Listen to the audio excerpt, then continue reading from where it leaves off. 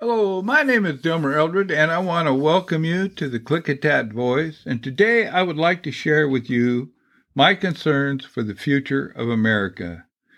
Thomas Jefferson wrote about governments that we hold these truths to be self-evident, that all men are created equal, and that they are endowed by their Creator with certain unalienable rights, and that among these rights are life, liberty, and the pursuit of happiness. That to secure these rights, governments are instituted among men, deriving their just powers from the consent of the governed. In modern English, government exists to do for men what they cannot do for themselves: protect the nation, ensure tranquility within the nation, and guarantee the God-given rights to individuals and are not trampled upon within the nation. What this means is that the government's job is to protect the citizens, to pursue happiness. 233 years ago, Congress ratified the Constitution, binding the nation contractually to those principles. Today, that contract has been broken, and our government no longer serves its people.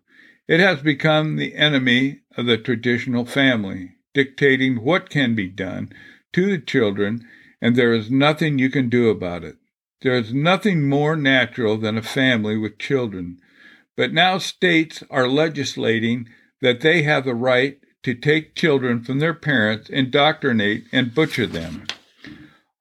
Also, the government has perpetuated climate change on the citizens, sucking over $500 billion out of the economy annually, leaving an unsustainable burden of energy cost on the citizens. This policy has increased the price of everything and lowered the standard of living. CO2 right now is sitting at 421 parts per million.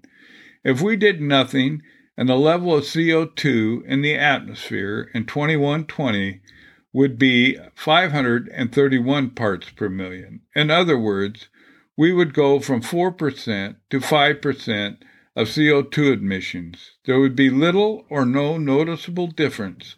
So what is zero emissions going to accomplish? It will send inflation through the roof. It'll create energy poverty. It will affect the availability of everything we use, and the necessities will become less available. The government has thrown money at a problem that doesn't even exist. And the government also has allowed a flood of illegal immigrants since Biden has taken office. But the blame doesn't stop there. When the administration started encouraging illegal immigration, Congress could have declared a foreign invasion and bypassed the president, put troops on the border before we had 10 million illegals and thousands of military-aged males allowed into the country that taxpayers are supporting and supplying them with every need. If you added up the 20 million illegals that were already here and added the ones that have entered the U.S. in the last 3 years, that population would be 3.5 times the population of the state of Washington. And the cost of supporting these illegals is more than $300 million a year. We have been shelling out money to the Ukraine over and over again when we should have invested in protecting America.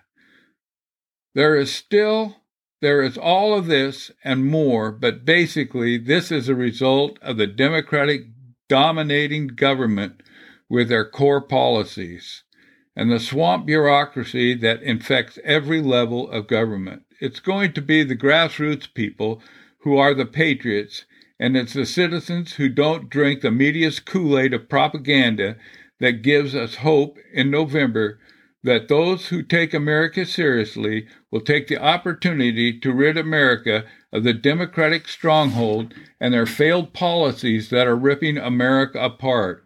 We need to get more than 60% of the eligible voters let's just take a look at the other 50 voting countries. Their vote averages around 90% to 70%. America is rated the 31st country in voter turnout. We have to vote. We have enough of the God-fearing, freedom-loving Americans that can vote and outvote the corruption. Another bright light is the growing increase in people that are joining Tactical Civics. It's a Christian-based organization that is using the tools that the Founding Fathers gave us to restore America, one county at a time. Go to tacticalcivics.com and take a look.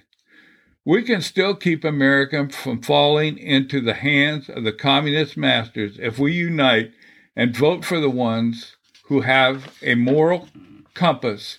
Our challenge is to preserve freedom and liberty, and it's up to us, the people, to make sure that happens. Thank you for listening. Until next time, God bless.